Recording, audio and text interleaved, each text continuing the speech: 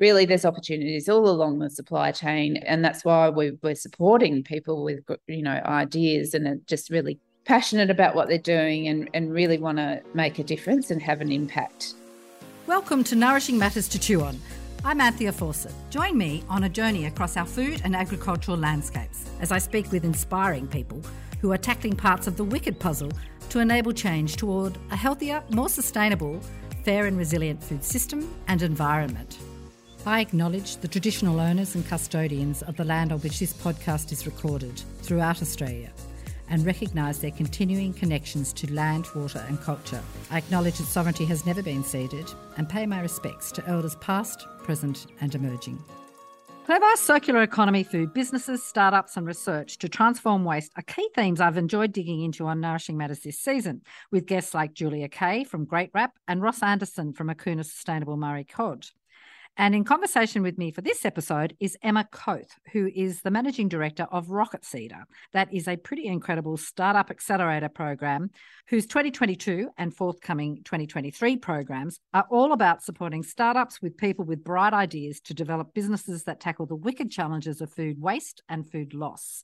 Welcome, Emma. Thanks very, very much for your time. Thanks for having me, Anthea. Fantastic to meet you at last. Where are you joining me from today? Is it Melbourne? Yes, that's where we're based, in Melbourne, although we do support startups from all around Australia. And Melbourne, Victoria, being the home to the great ecosystem of food innovators. So Correct. No surprises you're there. I think listeners will be really fascinated to learn about Rocket Seeder and how they might get involved in your programs. And I'm also really keen to talk about the food waste and loss programs and participants that are such a key and growing focus, it seems, for what Rocket Seeder are doing. It's just all so interesting in that whole growing space. Rocket Seeder have already provided support to some 110 plus founders in 75 startups across 9 programs, across all states or across 4 states. It's just so impressive what you've already achieved. So bravo you and team. Can I ask you to introduce and tell us about what Rocket Seeder is, who's involved and how the idea for it and the accelerator program it offers kicked off or got started? Yeah, great. So we started back in about 2017. So we've been around for 5 years. We started actually with a grant from LaunchVic, from the Victorian government, to fund 3 accelerator programs over 18 months, but for the ag tech sector, or for startups with solutions relating to ag tech. And I think I wasn't involved right at the beginning. Matthew Pryor actually was the founding chair, and he's started his own venture capital fund called Tenacious Ventures. And so he, I guess when it was started, it was funded, they sort of realised that there weren't enough ag tech startups in Victoria to fill 3 cohorts. So they pivoted straight away to beyond, I guess, ag tech in the sort of, I guess, even the broader definition of ag tech, which we adopt and use, which is from farm right through to the consumer. But even sort of the tech component within that, there weren't enough startups. So we did start supporting, I guess, a broader range of startups in the food and agriculture sector. And so they didn't necessarily have to have a tech component back then. And we were invited to be co-located alongside Monash Food Innovation Centre at Monash University. So we were there for a couple of years, which was fantastic, in the chemistry building, which is an amazing building. So that was a really good experience and met some wonderful people through that process. So we've since then, I've come on board about 4 years ago as a managing director. I was already on the board, but came on as managing director and sort of changed things a little bit, going back to the ag tech in the fuller definition. So, more tech focused, if you like, and realising that the ecosystem was maturing, and also accessing funding that didn't restrict us to supporting startups within Victoria. So if we have the whole of Australia to support startups in, then it sort of, opens up the pipeline or the number of startups that we can support. So that sort of started with well, we did have a contract with Meat and Livestock Australia, which was sort of just a once-off thing where we started to support startups from around Australia. And then I came up with the idea for the food waste program, or the food loss and waste program, probably a couple of years ago now. These things take a long time to develop. One of the other things that we wanted to do was align our work with Sustainable Development Goals, which was essentially aligning, the startups that we support are quite, purpose-driven people. So the founders are purpose driven. We put a lot of effort and time into what we do. So we sort of, it made sense for everyone to be focusing on goals that were around sustainability, essentially. And obviously with all of the climate issues we have, that it just became sort of very obvious that needed to be our focus, rather than just support your sort of everyday startup producing a product to make money, etc., which is still, fantastic. I love to see entrepreneurs. I love working with any entrepreneur, and, they're always very passionate and hardworking and committed. But we as an organisation needed more of a focus, I guess. So that's why we sort of started to align our work and the startups with that we work with Sustainable Development Goals. And was that pretty much around 2019 or earlier that you did that? That was around 2019 when we started doing that. And then so what we did was we identified food waste as a critical issue, and it has its own goal or target under SDG 12, which is sustainable production and consumption. So it touches both the production and consumption piece there. Obviously, it's a huge issue. So, and Australia now has adopted the global goal of halving food waste by 2030 through. First, they had the CRC for Fight Food Waste, which is still in existence, and then alongside that, as a sister organisation, if you like, is Stop Food Waste Australia. So under that, they have a food pact. So the I think it's called the Food Pact, and they have a number of organisations like Woolworths and Simplot that are signatories to that food pact, and essentially they're signing up to that goal of halving food waste by 2030. So as you can see, it sort of filters down or out or whatever. And then, you're getting more people, because if, these corporates have signed up to it, then, smaller organisations, I guess, who can be part of Stop Food Waste Australia and sign up as a signatory as well to the Food Pact. It's just focusing on corporates at the moment because I guess they're larger and then the impact will be larger. And they're only really getting started, actually, Stop Food Waste Australia, and I think they've tripled the size of their team recently, which is really good news for all of us. And I guess what we're doing in essentially is identifying and supporting a pipeline of ideas and founders who are really focused on reducing food loss or food waste. So we ran our first program this year, which was in Woolworths, and Simplot were two of our sponsors, which align nicely with Stop Food Waste Australia. Sort of happened all about at the same time.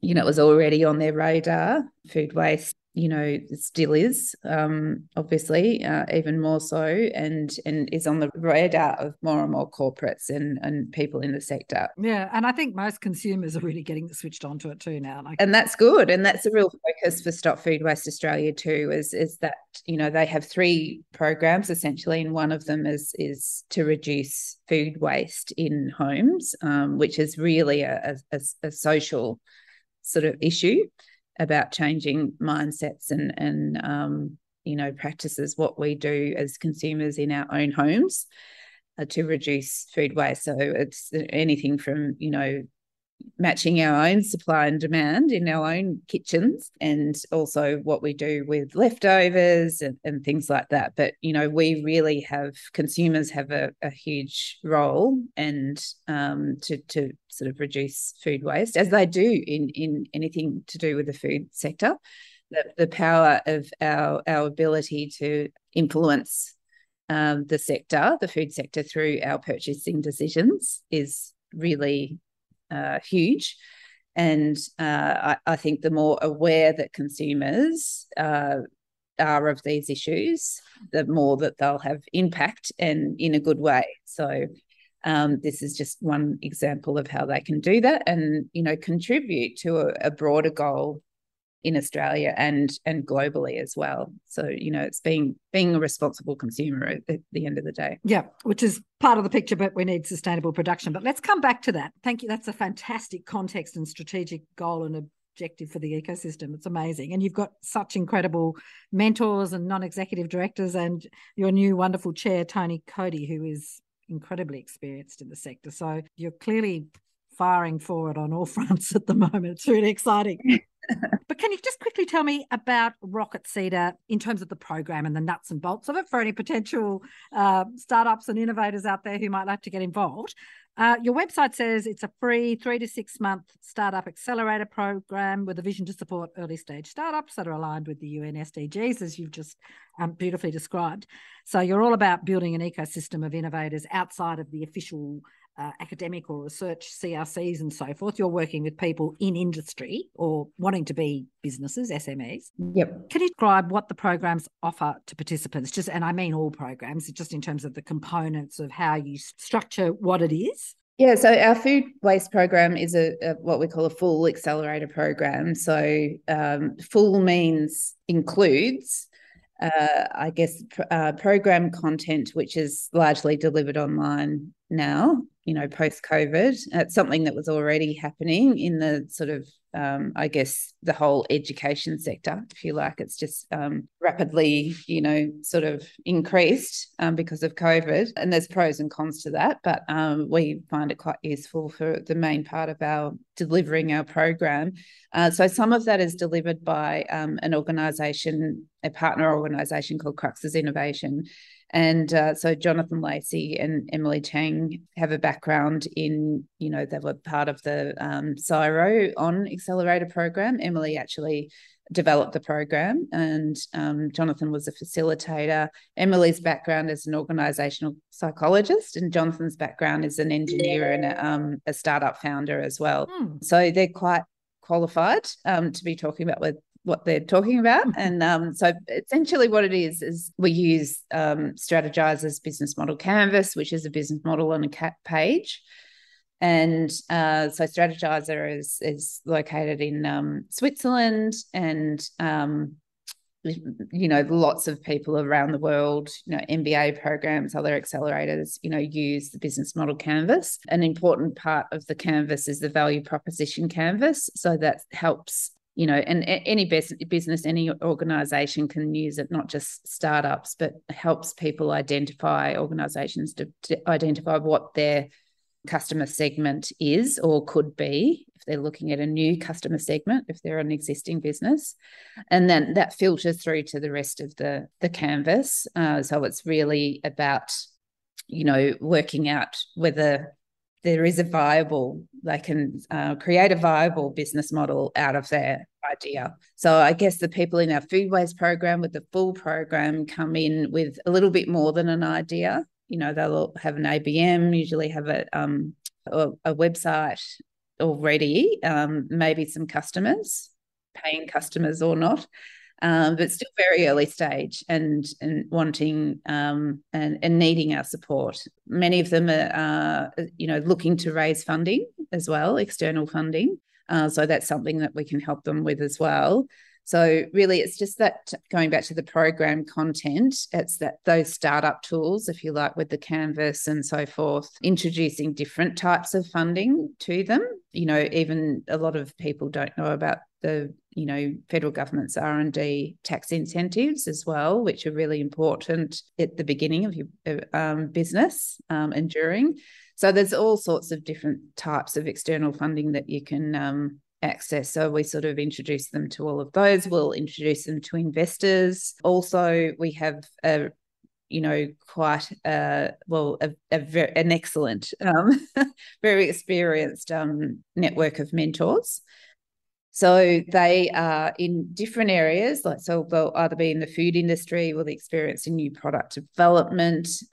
We have, industrial designers. We have people, with, food scientists and all sorts of people that can help with different aspects of developing a food business. And then also on the other side, for our other program that we have is AgTech, we have people in that sector with experience in that sector, particularly existing founders or founders of what we call scale-ups, people that have been in business for 5+ years, if you like, and have some of them have developed, a really successful global businesses in the ag tech space.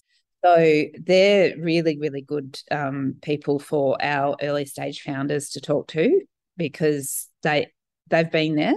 And they've been there quite recently, so their contextual knowledge and correct, and networks are still really pertinent. And so they're the sort of gold star standard mentors.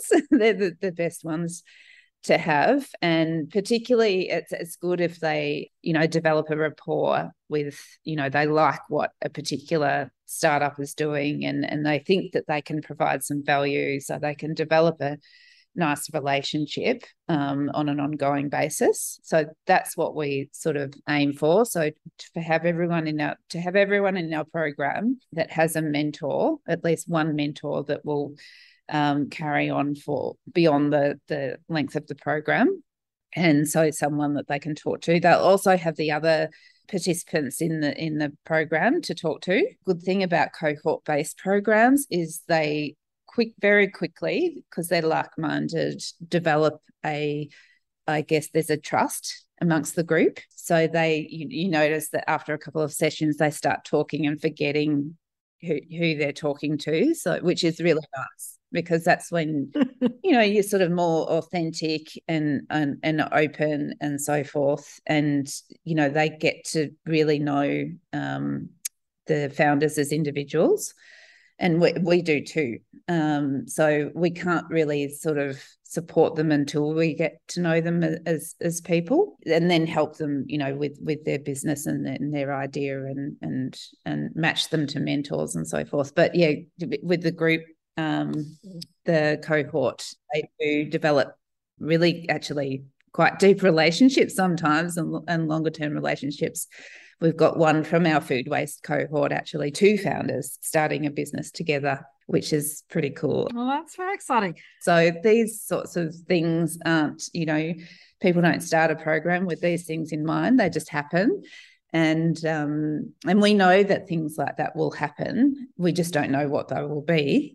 But that's the ecosystem, isn't it? It is the ecosystem. And as you say, and I think your website has some really lovely graphics around, it's about expert advice and guidance, as you've, and you've got the strategizer Canva, and then the financial planning levels of detail and mentoring. Yep. And then coaching, mentorship, which can go beyond the course of the program. And I understand the programs can vary from 3 to 6 months long. And then there's the community of the cohort and of the mentors and the greater ecosystem. So it's a pretty incredible locus of things you've got going there. It is, yeah. Just for listeners, program, it's free. There's no equity gifting or requirements. No. Purpose-driven. No. Lean startup coaching, and obviously access to experienced mentors and a community that goes beyond the time of the program. So it's seriously cool. Yeah, correct. And another aspect, I guess, of the full accelerator program is the narrative. We do a lot of pitch training. So during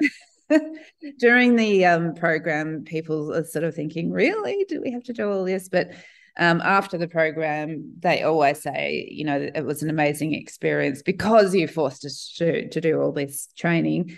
And, practice makes perfect. We all know that. And so we actually start right from the beginning, and we have a fantastic pitch coach in Sydney, Peter Brown, who was originally an actor who did NIDA. And he's wonderful because he works just sort of one-on-one online again, but with our founders. And So at the start, he sort of really strips them back as founders, if there's more than one of them as a team, and, to understand their purpose and sort of, helps them understand why they're doing what they're doing or want to do what they're doing. Then we start sort of building the deck or building on their deck, and then we put them in front of panels they might be in the food waste program, staff members from the Fight Food Waste CRC, they might be, investors, they might be subject matter experts, people from corporate sustainability managers and all sorts of relevant people, and they provide feedback, so immediate feedback after they pitch, and then they'll incorporate that sort of advice into their deck and their narrative, if you like, for, the next. We do that every fortnight during the program. Mind you, we always say to our founders is, you'll meet a lot of people during the program. You'll get a lot of advice. The key is to being a good founder is being open and listening, but you don't have to actually adopt everything, because that would be overwhelming.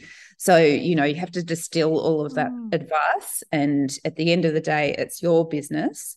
So you have to do what makes sense for you. But it's fantastic. Like, even I've worked in various startups, and the power of the deck. Yeah. And the data at a simple not a simple, but a synthesized place where the story has to stack up financially, strategy-wise, narrative-wise, marketing-wise. So key. And also, if you're presenting to a whole lot of different people and different organizations for different reasons, you want that continuity and clarity of the core narrative data pitch. So yes, great. Correct. Yeah. And look, we don't go into financials at that stage. I mean, some of them aren't ready for it, sort of developing a data room and all of that sort of stuff. Some already have it, some don't, some are not ready for it. So we don't go into that detail during the pitch. It's just a 5-minute pitch. But the reason why we do introduce them to and have different people on the panel is because they do have to get used to pitching to different people, not just investors. So investors, customers, just people in the ecosystem. They may be invited to present at a conference or something like that. So they have to be prepared for all sorts of things. And so this is why we sort of we do this to get them used to talking to different people. And also we'll introduce during the program different people, the good old Zoom room. It is quite handy because, we put different groups into different rooms with different people over time. And so they may only have 5 minutes, or they may have 10 minutes to sort of present one aspect of their, their canvas or whatever, depends what we're doing in the program, and getting feedback from various people. And that's will often bring sort of, mentors or people in our network to give that feedback. So again, it's about articulating what their solution is, what the problem is that they're solving. So interesting, isn't it, with COVID? I mean, I think many businesses obviously pre-COVID used all sorts of teleconferencing and Teams and et cetera. But COVID has just step changed the normalization of, you actually design a course now virtually. Yes. You don't even think you have to be in the same room initially. Similarly, just the way you've spoken about Zoom rooms and really carefully designing and wielding that as a tool for an iterative process over quite a sustained program. Who would have thought 2 or 3 years ago? Has it really changed the way you do what you do? It does. And as I said before, there's pros and cons. One of the pros is that you can get more done, I guess, online, because there isn't the travelling time and all of that sort of stuff. And also you have access to all different sorts of people that in the old days, pre-COVID, if you were running, you had to travel. So if they were interstate, and then you'd have to pay for them to come interstate or wait for them to be, in Melbourne or wherever you're running the program. So, yeah, it's time consuming and expensive to do that. So we don't do that much anymore. And obviously, the ideal is still to be face-to-face. So what we sort of aim for is a hybrid program, but largely online. So in our current AgTech Seeds Pre-Accelerator program, because it's just Victoria, we've sort of topped and tailed it with a launch day at the beginning and a showcase at the end. And I think the furthest that people are coming from is Mildura. So they're flying from Mildura, but, you know, we've got lots of regional people, but everyone sort of doesn't mind coming to town. And some of our founders are located in Melbourne anyway. So that works out quite nicely. With the national program, it's a little bit different. So it's harder to top and tail. So we normally just do a showcase at the end in person. And then they've got the option to, Zoom in to that as well and pitch virtually, which works quite well, I must say. And in our food waste program this year, we had Whole, one of the our star startups, and Nick, one of the co-founders who was pitching. They're in Perth, so, and they were just at the end of the sort of lockdown period, so, you know, no one had sort of really ventured out of Perth at that stage. So he pitched virtually, and obviously he was very large on the screen, and but he won the pitch event. So and their solution is fantastic. It's a proprietary technology that basically transforms, and a little bit about the work similar to the work that's done at Xyro. In fact, he's working with Xyro, turning mainly vegetables into, you know, powders and separating the powders out into protein, etc. So, and you can put whole avocados with the whole seed into the system. So, and that one does sound absolutely incredible, and yes, dear to my heart after having spoken to Dr. Artie Tobin and Danyang Ying about protein powders from meat cuts and horticultural waste, which is some 25 to 30% of hort produce doesn't leave the farm gate. Unbelievable. Yeah. So as your website says, and as many listeners will know this because everyone's tuning in now to the issues around waste and food waste and food loss increasingly, but in Australia there's some 7.3 million tonnes of food is currently wasted, suggesting huge economic opportunities. And internationally, and I know I've said this in lots of episodes of Nourishing Matters, but just to reiterate it, if food waste and loss were a country, it would be the third largest source of greenhouse emissions in the world. Emma, you've already spoken about your strategic priorities being aligned with the SDGs, and lots of good reasons for that, particularly in 2019 with Eat Lancet and the IPCC report on agriculture and land use clearing and the global syndemic, malnutrition, diabetes, climate, etc. So right on the mark, catching that trend. Well, it's not a trend; it's a long-term change, isn't it? It's reality, yeah. But with them, let's just talk briefly about Sustainable Development Goal 12, specifically 12.3, that has two key components that are food loss and food waste. And there's a definition via a link via your wonderful website, which talks about, just explains that food loss focuses on food losses that occur up to the retail level, while food waste refers to retail and consumption waste. And I just sort of really wanted to spell that out because I really wanted to ask you, there's a real sense that people get food waste, you know, as a consumer at the supermarket, in your bin, with the local council, restaurants, etc. Oz Harvest very much started stopping food waste at the end of restaurants and retail venues and so forth, and it becomes so much more, of course. But what about, so I think food waste is something most of us get our head around pretty well, but I'm really curious to learn from you about what you and leaders in industry are thinking around about food loss. Because it's quite different, isn't it? And I know you flagged this in a conversation we had quickly by phone the other day. It is quite different. And I think what we find is that even, you know, Stop Food Waste Australia and the CRC, that when they say food waste, it means food loss as well, because it is complicated, which was what we're just talking about now. So a lot of the opportunity is actually food loss, and that includes the pre-farm gate stage.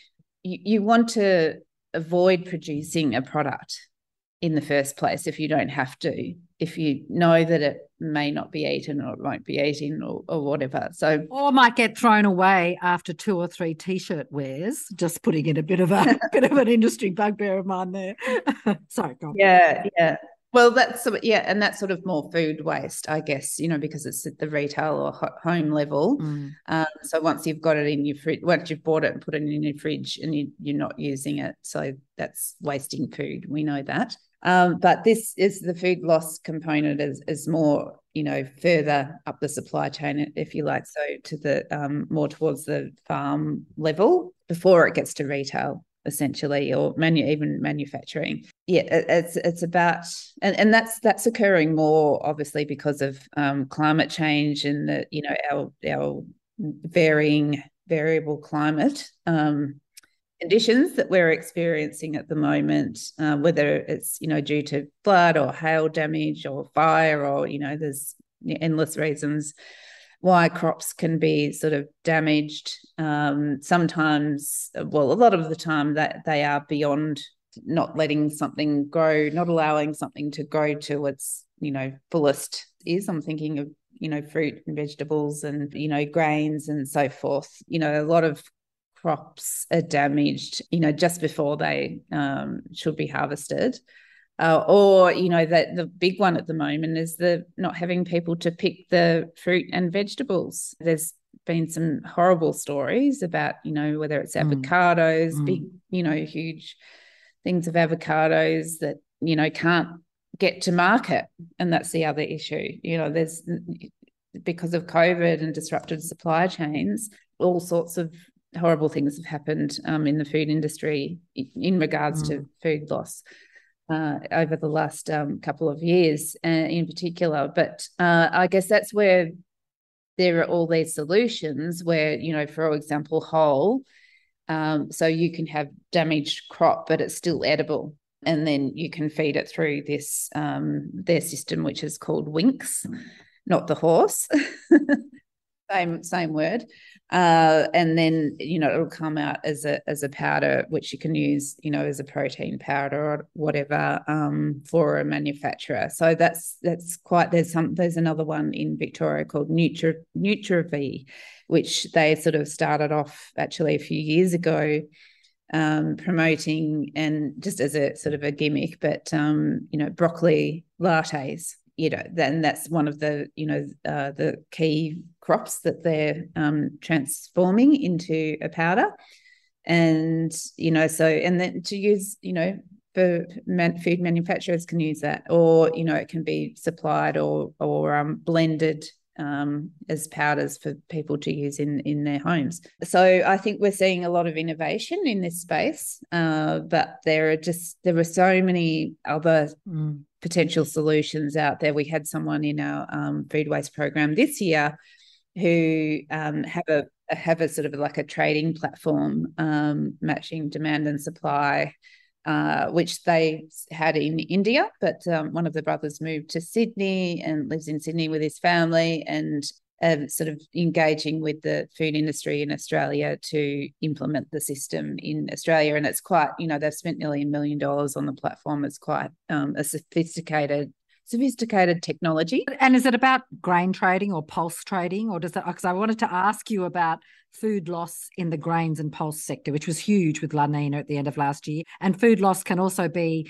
premium wheat produced for high protein human consumption, like high level pastas and so forth, gets rained on, ends up being shuttled down food hierarchy chain to feed the animal feed. And that's quite questionable in a whole lot of ways. But the grain sector, the pulses sector, there's a lot of really innovative stuff going on there to get, as part of the flexitarian diet, more plant-based. We still need more carbohydrate cereals and pulses. So just when you mentioned that business is linked to India, I know that there's a huge interest in and around growing Australia's pulse sector and doing more value adding in Australia, because at the moment pulses aren't very valuable to grow because we don't value add them. Yes. Can you comment on that? Is that sort of an area of food loss or interest? Well, not really from a food waste perspective. What I've seen is that crops have been lost, but again, what I was trying to articulate before, it's sort of before the stage that they can be harvested, and that's damaged. I've seen lots of photos of lupins and things like that, with the sort of the flowers knocked off and so forth. So I can't really comment there. We actually do have the Australia's leading pulse breeder in our AgTech Seeds program. Wow. So as probably a coincidence with your question, what he's doing is and this is probably getting off the track a little bit, but, the food manufacturers purchase, and this is globally, sort of multinationals, if you like, purchase a limited number of varieties of pulses for manufacturing. And so he's developed and bred, they're like his babies, that these babies that haven't been adopted yet out. He's like running an orphanage. Yeah, and he's bred them because higher, because they're trying to get the protein content higher and, climate sort of resilience and things like that. But they haven't been adopted, at large scale yet. In fact, he only has a limited number of quantities of these crops coming on every year to even give out as samples. So it's at the really early stage. But what we want to help him do is sort of develop it, and it's an experiment, but develop a brand to see if each variety that he's bred is of interest to consumers. So we're sort of just jumping the gun, the manufacturing step, just to sort of attract attention to the issue that these, pulses have been bred, and they're superior to the ones that are being consumed at the moment. But it's all about scale. Like, everything's about scale. And also about competitive interest, because some of the big grain pulse producers may not want these. Well, that's right. That's interesting which market space he will choose to go to. Yeah. I was going to ask you quickly, and I think you've already mentioned quite a few of the key ones, what are the high order food loss challenges in Australia? Or put it another way, where are the high order opportunities for business innovation around to address food loss? Have you touched on the key ones you'd want to mention there, or are there others? Yeah, well, probably I wouldn't say high order, because look, it's more about, what part of the supply chain, if you like, the opportunity is to, or the impact is to reduce food waste and loss. I think we're sort of focused at all parts of the supply chain. I mean, there's a lot of work that's been done to suggest that there's a high return on investment to innovate pre-farm gate. Oh, really? And also, not just farm gate on farm, but also in, aquaculture. There's a lot of opportunity. And so I'm not sure what the terminology is there. Probably is something, shoreline or something like that instead of farm gate. I think, a closed loop sustainable aquaculture production is a hot topic in Australia at the moment. Yeah. As are potential plant-based food stocks for aquaculture. Yes. Yeah. It's really interesting once you start delving into individual supply chains, if you like. Then you can start seeing where the opportunity is to have impact by reducing food waste and food loss. But I think, and that there is a focus on, changing consumer mindsets and behaviour in the home. So those two ends of the supply chain, I guess there's should be more of a focus, in my belief, in that sort of on-farm or the aquaculture side of things. And yes, the government's Stop Food Waste Australia and others are doing, OzHarvest, doing some work with Behaviour Works, focused on the in-home piece. But really there's opportunities all along the supply chain, and that's why we're supporting people with, ideas and are just really passionate about what they're doing and really want to make a difference and have an impact. So sometimes you don't know until it's done, and there's a lot of hard work, obviously, but something may work in the market. It can often be a timing thing. Obviously, funding, access to capital and other resources are really important. Some of these ideas will stick, if you like, and sometimes we don't know which ones they will be. So that's, why we can't sort of just... It's not about identifying, winners or potential or having favourites. It's about supporting as many, good ideas as we possibly can, getting the ecosystem, including our mentors and so forth, behind them, getting them sort of access to investment, and also educating investors about the opportunities as well. So we're working with an organisation called Kalara Capital, which have focused on future foods and sustainability. So food waste is something that they've identified as important. They have a growth fund or an impact fund, but they have different various parts to their business. So they did a lot of research around food waste and the opportunities to reduce food waste and food loss. I guess they didn't have to do this, but they have, which is wonderful, and they've released a report. Yeah, that is very generous. Yeah, it is. It is. And really it's sort of their contribution to the ecosystem. And, they were sort of collating a lot of the data and research that's been done globally in this space, and released a report a few months ago. So, because obviously, it's sort of on lots of people's radars, but including sort of investors. So it's great we like to, I guess, support these, and that's unusual, I guess, for an investor to go into that much detail. They're building the sector. They're it's really. Yeah, so we love working with people like Kalara because they're not just doing it for their own needs. They really want to, share this and their knowledge with other people in the ecosystem. With the SDG goals, I think, is it by 2030, halving the amount of food waste is a international goal, and Australia's targets line up with that, as you said at the outset. So how are we travelling on that target? I actually haven't heard. I don't think we're making a lot of progress. And so there's a lot of work to do. And that's one of my big sort of, I guess, aha moments in running the food waste program this year and really encouraged me to, keep providing this program for startups. And again, we're going to have the challenge in front of the program next year because not everyone wants to do an accelerator program. They might be too early or too advanced. There's lots of different reasons, but we want to find out who's doing what. We want to highlight them, I guess. Yeah. And then, as you say, and then connect them, because you just don't know what will happen. Their immediate idea might get transformed into a partnership with somebody else, as you mentioned. Yep. 2 of your cohort from earlier this year have done. That's right. So it's about drawing attention to this particular issue, and people will find each other through that process. We're hoping, and we see that happening already within our own programs and our own community, if you like. So this sort of is just extending it out more broadly, and working with organisations that are focused on this, like Stop Food Waste Australia and the CRC, and all the corporates that have signed up to the Food Pact.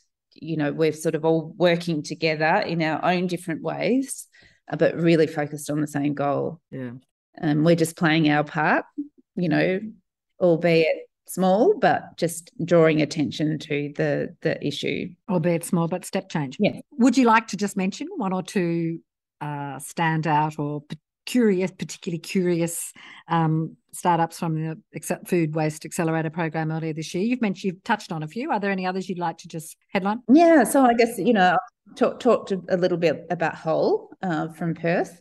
Another participant in our program was Forkful. And Forkful have an app that people can use, and they can find food that is left over from a cafe or a retailer at the end of the day. So it's still 100% edible and fresh, but it will otherwise go to waste. And then, so it's really just matching up those people that, need something for dinner and they're not organised. Like, I'm guilty of that a lot of the time. But at the moment, it's not available in my area of Melbourne, so I can't use it. So they're just it's in the Darebin Shire. That's really clever. I don't know how you make money out of it, but it's a really clever idea, social innovation. Well, again, it's about scale. So, really, to be making money, you sort of have to cover the whole of Australia. But it's finding, particular, I guess, channels or niches in each of the local government areas or states or or however, but that's what it is. I mean, Natalie, the co-founder, she's very passionate, and it's like what many of our founders wanted to make a difference. She has a young child, just wanted to do something that will make a difference. It's a really practical food security, food innovation. Great idea. It's fabulous. Yeah, and she's a wonderful founder too. So just a shout out to Natalie, that she's one of our she's very, very good to work with from a program accelerator perspective. She's a good listener and a good doer. Tell me about Seaweedery. Yeah, Seaweedery, really interesting. Given the name, they do focus on seaweed, but also so that's edible seaweed. But also one of their key products is prawn oil. So they take the leftover shells from prawn processor and turn that into a prawn. It's a premium product too. So one of the co-founders is a chef.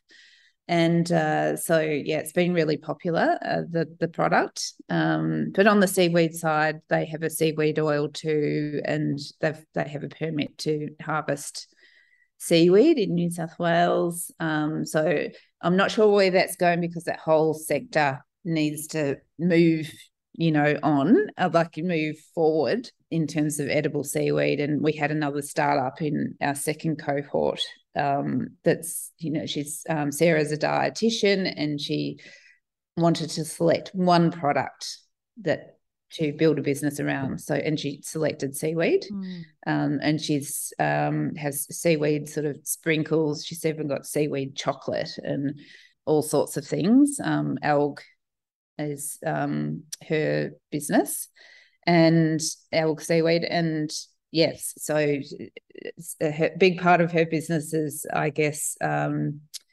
encouraging people to eat more seaweed from a health perspective. Yeah. She's trying to make edible seaweed, more accessible to people. Yeah. Whether that's, so you can buy her product online now in, I think, 160 stores in Woolies, which is great. But also she works closely with chefs. So, food service, cafes, restaurants, things like that. And in terms of sustainability, seaweed's so interesting on a whole lot of fronts, isn't it? I think everyone's sort of probably heard about, I can't recall the correct technical term, but the red seaweed for beef meat. Asparagopsis, yeah. Yeah, for beef methane. But meanwhile, climate change, hotter oceans is wiping out quite a lot of our seaweed forests, and our beautiful deep sequestration, deep kelp forests are being really challenged. Yeah. So such an interesting space. Yeah.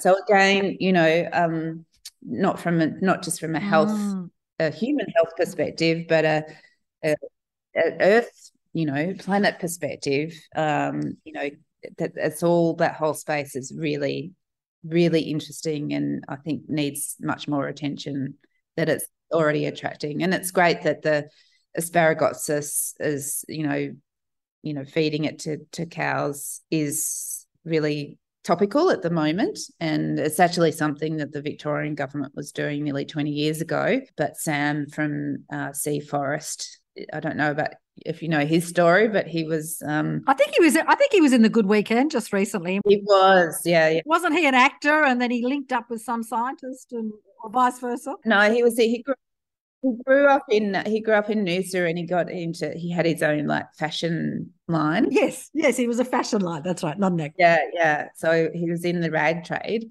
and then he just, again, purpose-driven founder, really wanted to do something to have an impact, and just went out there and found the scientists around the world that knew something about this that he'd heard about. And then so they narrowed it down to Asparagopsis. And then other companies, including Siro, have developed a company to, process the Asparagopsis that he is making in Tasmania. Yeah. It's a really fantastic story, and he is looking at edible seaweed, but that sort of, I guess, at the moment distracting him from his main purpose, but it's definitely on his radar, and other people are looking at that around Australia too. But it's a little bit crazy that we're surrounded by seaweed, so therefore seaweed, and we import edible seaweed, from places like Portugal, and we shouldn't have to do that. So, but the sector does need investment, and it needs to obviously be done in a sustainable way, and likely, in conjunction with, developing the, kelp forests and things like that. So, it's like anything in the food system and the natural system, it's always interlinked. Nothing, occurs by itself. And unfortunately, the last, number of decades, we've sort of, been looking at the food system, or not looking at the whole system when producing food. And so that's why we've ended up with, industries that aren't sustainable, or a food system that's not sustainable. We're running on for time now, but I could talk about this for hours as well. I was going to ask you, is there a seaweed industry association or interest group? Because it also crosses over with sovereign food issues really strongly. And in the whole NRM agriculture space, there's actually only one ocean NRM organisation, Ocean Watch. Like, the health of our oceans and our seaweeds, it's a whole huge space for healthy and sustainable food systems, isn't it? Yeah. There's a few more sort of ocean-based organisations, and one actually that runs an accelerator out of Sydney, which is really exciting. But and that's just new this year, Ocean Impact, I think. Something like that. So that's good to see. AgriFutures support new industries, and that's one of the industries that they're supporting, which includes, edible seaweed. What are they calling it? It's a seaweed industry, is it? Linked to a national organisation, and they have this big sort of 24-hour sort of conference. Or it might be 48-hour conference all around the world, which is really cool every year. I think it started last year. So it's linking up all of the people in around the world. And so a lot of our sort of, seaweed businesses, and including startups and researchers, most of them are involved in that. And then they have the Australian industry have a conference in Tassie every year, which I think is coming up maybe in November or something like that. So that they are, quite well networked, the sector. It probably just needs some investment, and it's happening. It's just, we just haven't seen the results yet. These things take time. Emma, how can people interested in participating in the 2023 Food Waste Accelerator program learn more or apply for it? Right, so it's probably best to just sign up to our newsletter on the website, and the applications won't be open until probably the end of this month online. But that will certainly, send an email out when applications open. And that's for the challenge and the accelerator program, which will sort of occur next year. So that's probably the best way to check out, the people that were involved in our program this year. So just go to rocketseeder.com/food waste, and that will come up with the web page with all of that information, and that's where the information will be for next year's program. And that's a challenge program and an accelerator program. That's right. Yep. Emma, tell me what the difference between the challenge program is and the accelerator program. Okay, so the challenge is for anyone to apply, and in Australia again, and they will have different categories that they can apply for. And really, it's just there will be some cash and other prizes involved in the challenge, but really it's about highlighting the issue again of food waste, and what solutions people have in Australia to address the challenge of food waste, reducing food waste by 2030, and realizing that not everyone wants to do an accelerator program. That's why we've had this, because we just want to uncover and highlight as many good ideas as possible. So the accelerator program is obviously, will take 10 to 12 early stage startups for the next program. And ideally they're sort of getting ready to sort of raise their, funding, their pre-seed round. So part of the program is getting them prepared for that. So I guess that's quite specific, and some people might be not ready for that, or they'll be too advanced for that, but we'll be able to capture some of those people with the challenge. Okay, so the challenge is for ideas and spreading the word, building the story and the networks, and the accelerator is a little bit further down the track for startups growing their business deck. Yeah, so the challenge is actually probably more for not ideas. So it's for people that have existing businesses that are doing something currently and making. Okay, so the challenge is actually further down the track than the accelerator program. Correct. Yeah. So it's just the format. So it's just you apply and then you get shortlisted. You may get shortlisted, and then there'll be winners in each category. So it's, I guess, low touch for someone, but there's no program component or educational component. It's just highlighting people doing good stuff. Okay, so the challenge is like a submission. Yep. And the accelerator program is a program. Correct. Okay, cool. Thank you. And to learn more about those amazing options, sign up for the newsletter, stay tuned to the website, and get your applications or entries in. Emma, thank you so much for speaking with me.